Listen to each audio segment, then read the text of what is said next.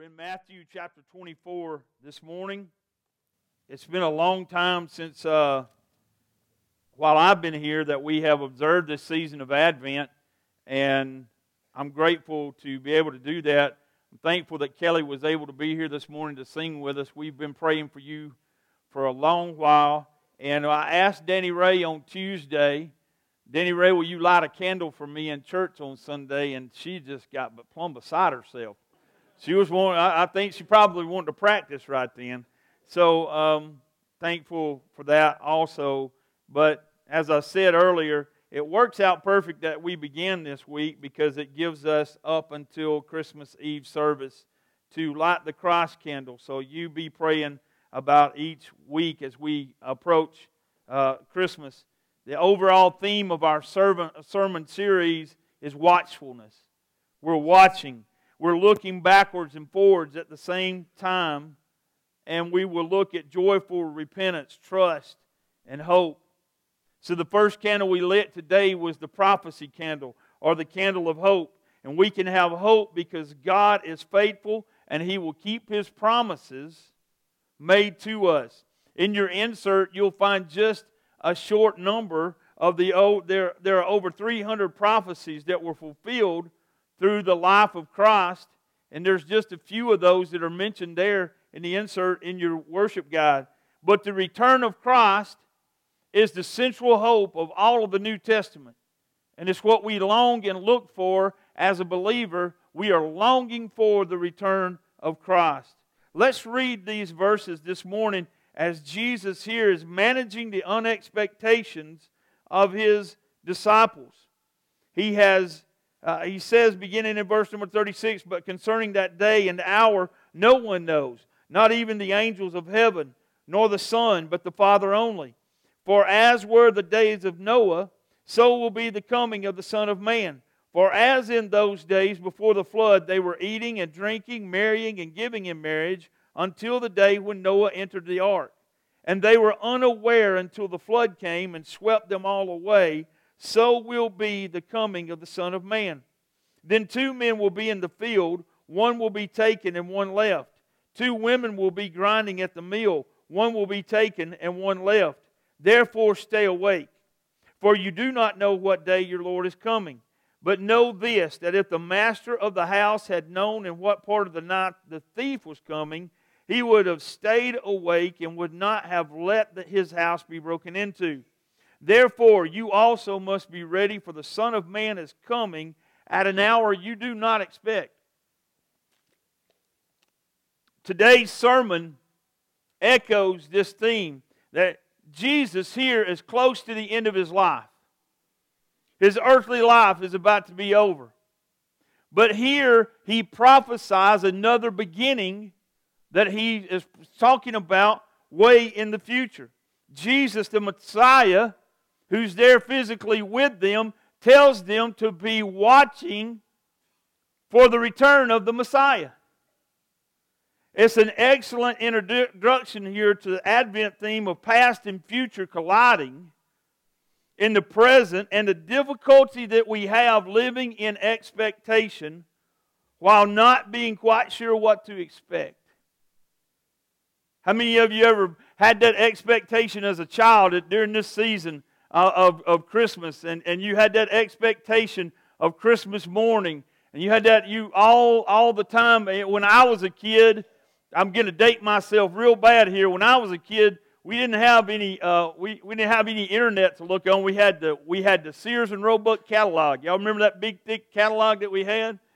And man, you'd get that down and you'd start looking through that, flipping, and you'd mark pages and you'd circle things, and you'd hope that you'd leave the right hints all around the house. And sometimes those expectations were met, sometimes those expectations were dashed. It was a part of growing up and learning that everything doesn't always come the way we want it. We have spiritual expectations.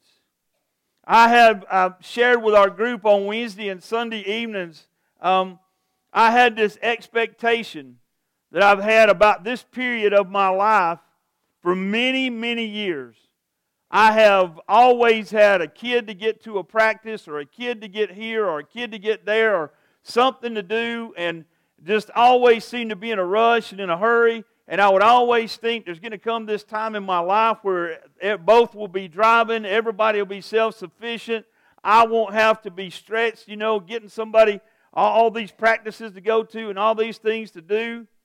And I thought about all the extra time that I was going to have and all the new interests that I would pick up and all the new projects that I would do. Well, guess what? It hadn't turned out that way. I had such high expectations, and it just didn't turn out that way. And so here's what has replaced that expectation has been a hurriedness. Other things have taken the place of those things and those places to be. Just and an anxiousness in my heart for the things to be the way I thought that they would be, to the point of where it just depressed me, that it wasn't the way I thought it was going to be. And I can relate it even more spiritually as to, we were talking this morning in the prayer time. I met with a group that prayed in the prayer room this morning at 8:30, and they were talking about, some of them were talking about their Sunday school lesson and about how it related kind of what I'm talking about here this morning. And one of them was saying, it's after that mission trip, or it's after that spiritual high, and you're thinking about all those things that you're going to accomplish for the Lord and all the things that are going to come about. And then you forget to calculate something in there, in all that. You have an enemy. You have an enemy that's going about like a roaring lion, seeking whom he may devour. And I can remember this past mission trip, being there on that trip and being there on the field, there doing missions. And I can remember, all the things that were flooding my soul were going to my mind, and we were talking, and I was just overabundantly thinking about all the things I was going to accomplish when I got back home, and all the ministries and all the things that were going to be impacted. Well, guess what I didn't calculate into that on that bus ride home? Was that there's an enemy who is going around like a roaring lion, seeking whom he may devour. And he had a plan and a strategy to combat those things. And so I have been in a spiritual fight, in a spiritual warfare, that really has been something like nothing I've ever seen. But here, in the midst of all that, God is teaching me great lessons. And one of the things that I hear Him kind of saying to me and kind of whispering to me is this: we will get there, but not exactly in the way you were expecting and anticipating. We're going in my direction. Just like Moses, when they went across, when the Red Sea parted and they got on the other side, and Moses knew the direct route to Canaan, God said, no, not so quick. We're going to learn some lessons. Now, they learned lessons for 40 years. I don't think I can handle it.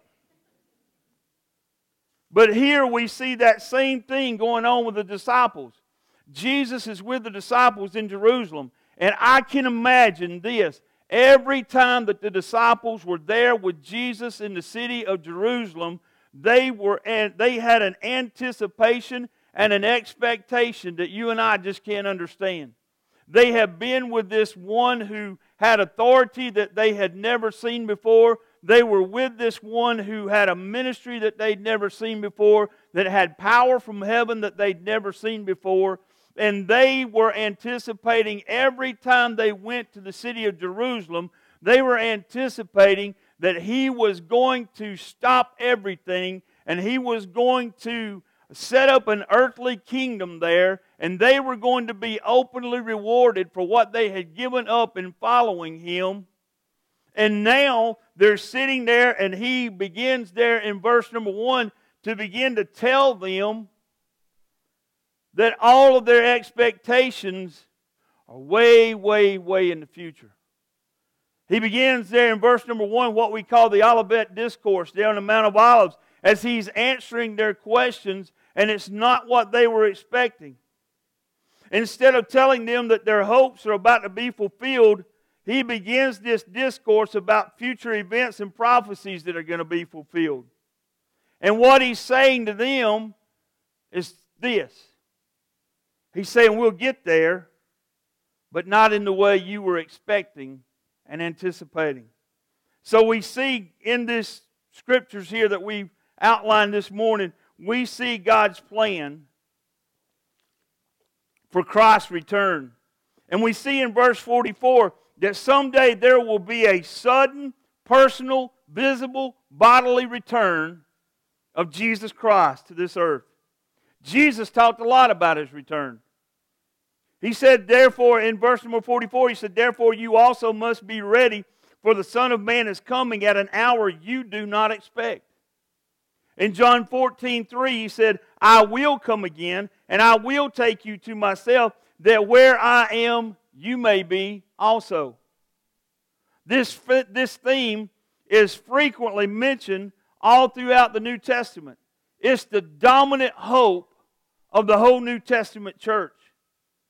These verses here predict a sudden return of Jesus Christ that is going to be dramatic and it's going to be visible and that the whole world will be in awe of. And it's going to be a personal and bodily return. What did the angel say to those who were standing around as Jesus ascended into heaven? He said, why do you stand and gaze into the heavens? This one who you see leaving is going to return in the same way as you see Him go into heaven. We've known it for a long, long time. The expectations of His disciples now, after this Olivet Discourse and after He gives them these words, they have to adjust their expectations. And here's what, that Jesus is there with them. He's there with them personally. He's there with them visibly. He's there with them bodily.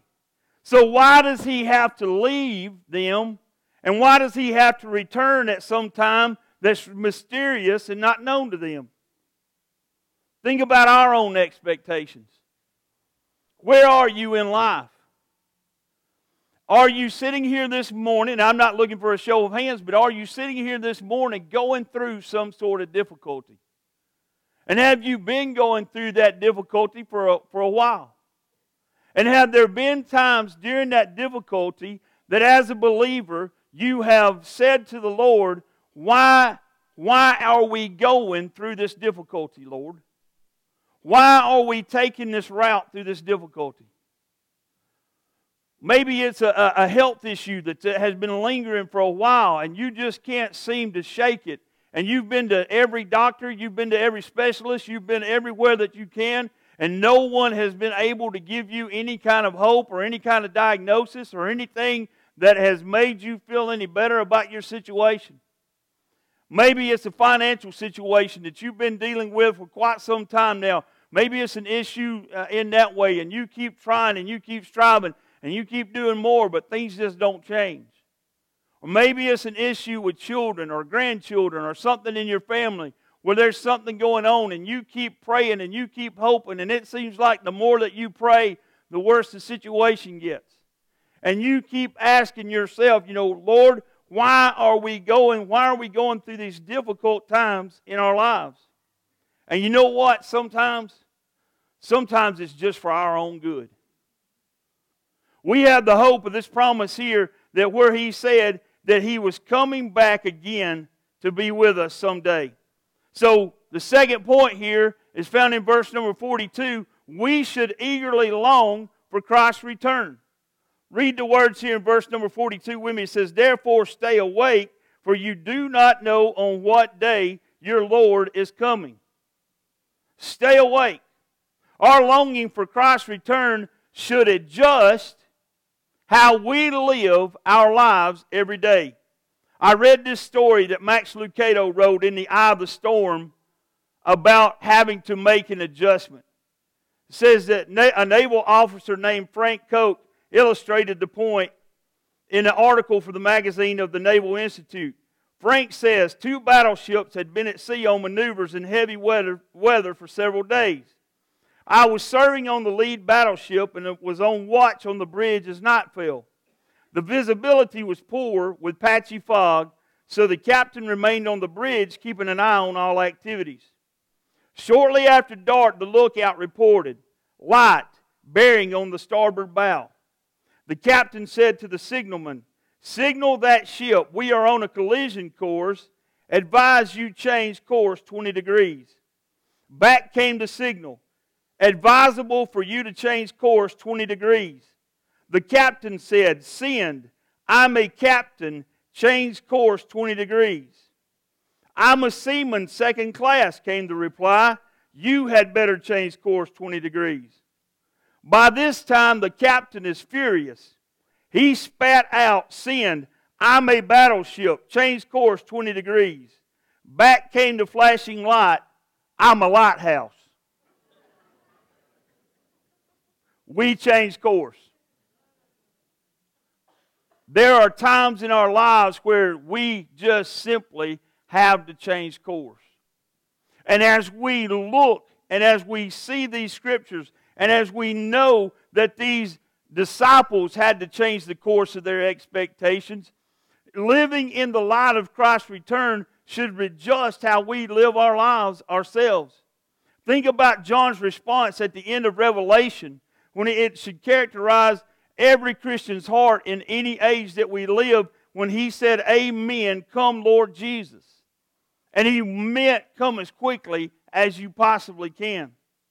So, the question for us this morning is this: do we as Christians live in eager anticipation, and do we eagerly long for the return of Jesus Christ? And here's what we think, and here's what we know as we look at the world. The more as Christians we get caught up in enjoying the good things of this life, and the more we neglect genuine Christian fellowship and their personal relationship with Christ, the less we will long for His return. Did you catch something that Omar said in his statement last week as he was preaching? And he talked about coming to the United States from Nicaragua. And he talked about how easy sometimes it is for them coming from the poverty-stricken area that they live in and coming to the United States. And it's easy for them to get caught up in the fact that there is everything here. And there's nothing that you could want for or nothing that you would have to do without here in America. Now, does that only affect those who are not Christians? No. Look at the lives of us as Christians. It affects us also. We get caught up in the trappings of this world and the trappings of this life and all the things that we have, sometimes to the detriment of our personal relationship with the Lord. Brother Philip Cooper, who was our pastor before I was the pastor, Brother Philip had a friend who would come here that Brother Philip met on a missionary trip in Russia. And Brother Philip's friend got to where he would come to America and spend a few weeks with Philip. And you know what Philip's friend's favorite thing to do was, or favorite place to go? Never been to Disney, never been to Six Flags, never been to any of those, major landmarks that we would think that someone would want to go to. You know what his favorite place to go to? And spend hours just walking around? Walmart. He would go into Walmart, and Brother Philip said he would drop him off at Walmart, and he would leave him, and he said he would come back hours later, and he wouldn't buy anything. He'd just be looking at all the shelves that were filled. Because you see, where he was from, when he went somewhere, the shelves were empty. And so he was looking and looking at those things, and what we see is we see a very distracted society. We see a society that is so caught up in all of the trappings that it interferes with our life with Jesus. But look on the other hand. Where are the greatest revivals in our world happening today? The greatest revivals in our world are happening in places like Nicaragua, like Central America. There are more, listen to me, there are more Christians meeting together this morning in Sao Paulo, Brazil, one of the poorest places on the face of the earth. There are more Christians gathered there meeting in church services this morning than the total number of some of our denominations in the United States. I saw the comparison was the Assemblies of God, which was what used to be one of the most thriving denominations in our nation. There are more Christians meeting in Sao Paulo, Brazil, in extreme poverty than some of the total number of denominations in our own United States. More Christians meeting in places where there is complete and abject poverty.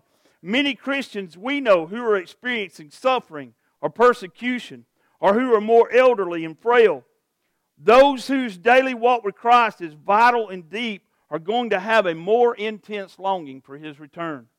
I told you about my experience that I've been going through in the last few months, and I can tell you this, it has made me desperately seek a closer relationship with the Lord, and in that desperate seeking for a more personal relationship with the Lord, it has made me long more to see His return. Then to some extent, the degree to which we actually long for Christ's return is a measure of the spiritual condition of our own lives at any moment. It gives us some measure of the degree to which we see the world as it really is.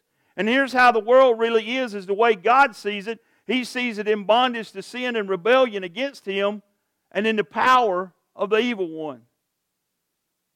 And so we do not know when Christ will return. Jesus makes this very clear in verse number 36. But concerning that day and hour, no one knows, not even the angels of heaven nor the Son, but the Father only.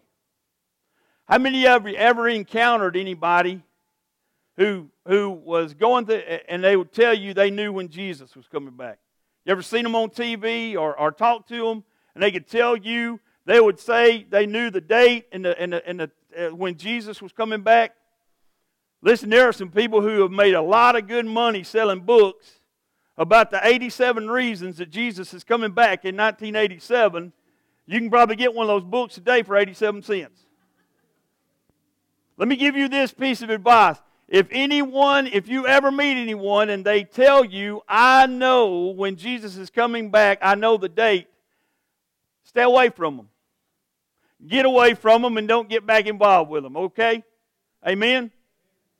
Because Jesus Himself says here, nobody knows but the Father. We do not and cannot know the time when Christ will return. He says, watch therefore. The point of the passages is that Jesus is telling us that we cannot know when He is coming back.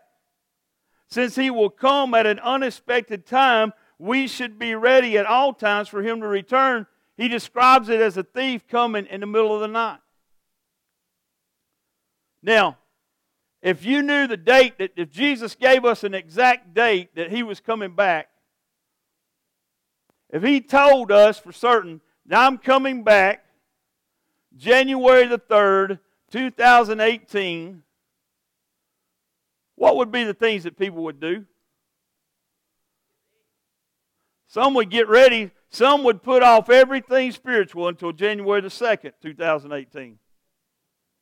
Just in the nick of time. Some would put off anything that if we thought that we were living and we knew when Jesus was coming back, how many people would put off starting anything because they think, well, Jesus is coming, there's no reason for me to put off and to start anything because Jesus is coming back, so why get in a hurry? Why start anything new? We ought to be starting new ministries. We ought to be starting new Sunday school classes. We ought to be starting new things. We ought to be living eagerly in anticipation for His return.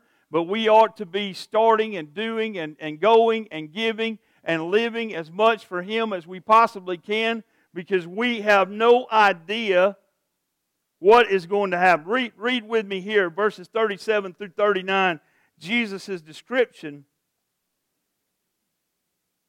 He says, for in those days before the flood, they were eating and drinking, marrying and giving in marriage, until the day when Noah entered the ark. And they were unaware until the flood came and swept them all away. So will be the coming of the Son of Man. Now, what are these activities here that Jesus is talking about? He says they're going to be eating and drinking, marrying and giving in marriage. What are these things? They're just everyday behaviors and actions of everyday life. They're just the things that go on in everyday life. Jesus is saying they were just living like they lived all since the beginning of time, and they weren't looking forward to anything unusual happening or for God to pour out wrath on them. They were just going about and living. How about this society we live in? We gather together, we eat, we drink, we live every day, we go about our lives. We gather together on Thursday and eat a great big Thanksgiving meal and think about how we're going to get a treadmill for Christmas and get all that holiday weight off. And then life just comes on and goes, and the new year starts, and we just begin all over, and we just go, and this society never seems to be looking or longing for Jesus. Look at Noah. Noah labored for 120 years. 120 years he labored building an ark. Some of you have had the opportunity to go and visit the ark there that has been built in Kentucky that is an exact replica of the biblical description of the ark. I know it has to be amazing, and I hope to get to go there someday and see it. But as he's working on this ark, what is he doing at the same time? He's going about doing what God called him to do, but he's also doing what? He's warning people. He's warning people about the coming flood. He's warning people. For 120 years he's warning them. He's hammering, he's building, he's supervising. He has his sons building. But for 120 years he preaches and people turn a deaf ear and look the other way. Don't you know that Noah was probably a curious novelty of his day? People probably came out to see Noah and look at what he was doing. Probably people came from miles around just to look and roll their eyes and laugh at this crazy fool who was telling people that it was going to rain, there was going to be a flood, and that God's judgment was going to be poured out on them. And yet they just went about every day eating and drinking, marrying and giving in marriage, and never thinking about what was being told to Noah from God. What's the world's view of Christianity today? What's the world's view of what we teach and preach on Sunday mornings? The world's view of Christianity is a lot of eye-rolling and a lot of laughing, and we are becoming a curious novelty with what we are told are superstitions and myths and all the things and all the trappings that go along with that, and the world is going on, and they are living as they've always lived. And yet here we have the Scriptures, and Jesus is saying these things are going to come to pass. And someday I will return, and you don't know when, and I'm going to come like a thief in the night. And when I come, I will come visibly and powerfully, and no one will have any doubt as to who I am. I'll be King of kings and Lord of lords. I won't be a humble teacher walking around in poverty with a ragtag group of people following me. I will come with the army of heaven behind me. And God's wrath and judgment will come with me. And no one likes to hear that anymore. We want to leave church inspired, and we want to leave church patted on the back, and we never want to talk about these things, and we never want to have our sins pointed out, and we never want to be told that we're living like the rest of the world, that we're just watching the world go on, and we're not doing what God has called us to do and telling other people about what Jesus said here in the Scriptures. And in spite of God's coming judgment by a flood, people just went about their daily routines. And in the middle of this ignorant bliss, a flood came, and in the words of Jesus, swept every one of them away. So here's the question this morning for all of us who say that we're a Christian. How are we living? Are we living in eager, watchful anticipation? Are we living knowing that we've been called to a task here on this earth and that task is not finished? Are we living knowing that our responsibility is to tell others about Jesus and to tell them about what He has said here, and to lovingly, as often as we can, encourage them and point them to Jesus, but even when we have to use God's Word to show them of God's coming judgment on this earth? Or are we distracted and occupied like the rest of the world with the worldly pursuits? Are we more occupied and distracted by what's going on in the world? Are we living like the rest of the world? Are we worried about the next big promotion? Are we worried about the next purchase? Are we worried about building and doing more like the rest of the world? Or are we preoccupied with doing what Christ has called us to do? I can tell you this, that even in the midst of the warfare, even in the midst of the trouble, even in the midst of the trial and tribulation, Jesus has reassured me that in this life those things will come. But you know what He also said? Have heart, because I have what? I've overcome the world. Listen, I'm not in this. I'm not serving some milk toast, pie in the sky, in the sweet by and by. I am serving the Creator of the universe. I am living for the Creator of the universe. I stood in amazement last week, and He's not here this morning. I stood in amazement last week and watched Coach Jones walk down the aisle of his son Evan's wedding, when about 6 to 8 weeks earlier, you can talk to Micah, you can talk to Seth, you can talk to Sammy Holbrooks. About 6 to 8 weeks earlier, the doctors told Sherry and Liz, you're going to take him home, you're going to put him in a bed, and you're going to take care of him until he goes.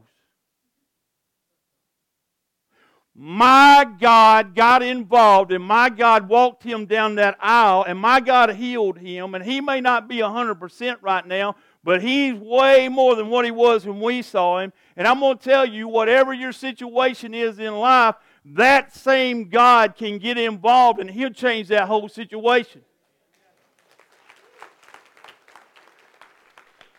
And you can sit here and look back at me like, go home and get you some lunch and shut up and let us go. Or you can get off your duff and do something for Jesus.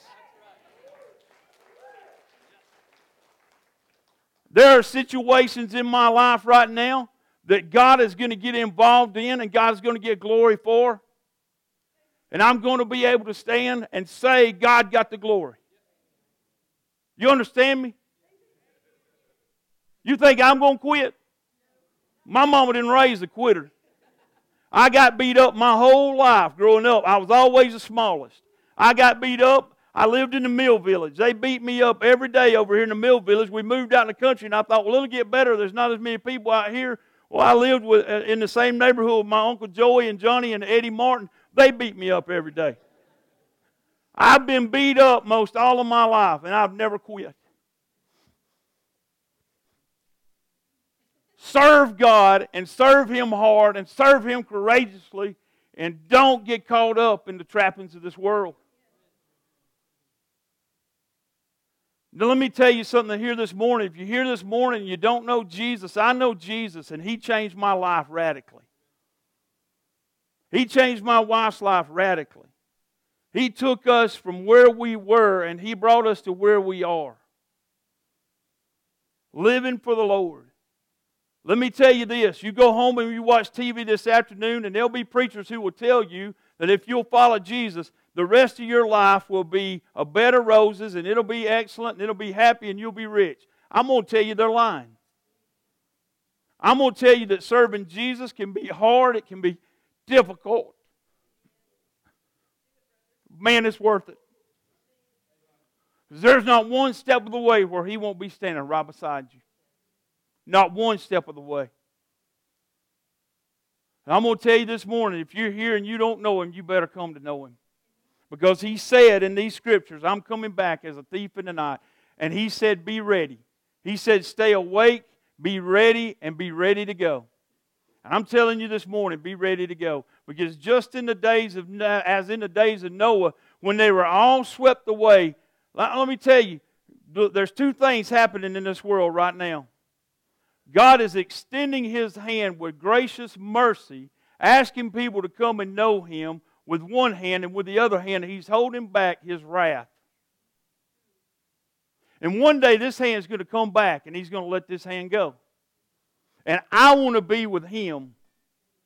I want to be with Him in heaven and glory. This morning, don't waste time.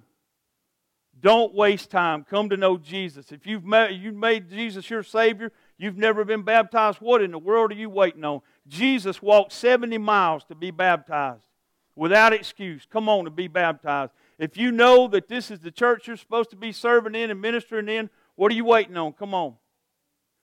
Let's take care of it this morning. Maybe you're here and you need to pray. You say, man, this was supposed to be a Christmas sermon and you're talking about wrath. We'll get there, okay?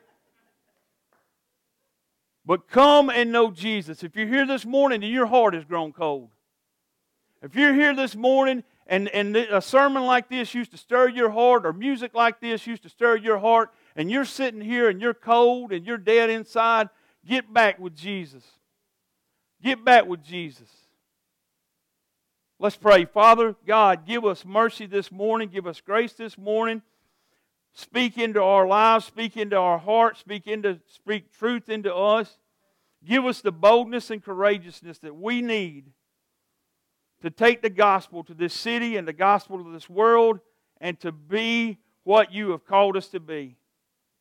God, as we look forward, you've prophesied. So many prophecies were prophesied about the coming of Jesus, and Jesus prophesied about His return. Those prophecies about His coming were fulfilled, and I know that someday those prophecies about His return will be fulfilled. I pray that everyone who's here this morning will be with Jesus when that happens. As we go through this time of worship, decision, and reflection, may our hearts be turned to Jesus. It's in His name we pray. Amen.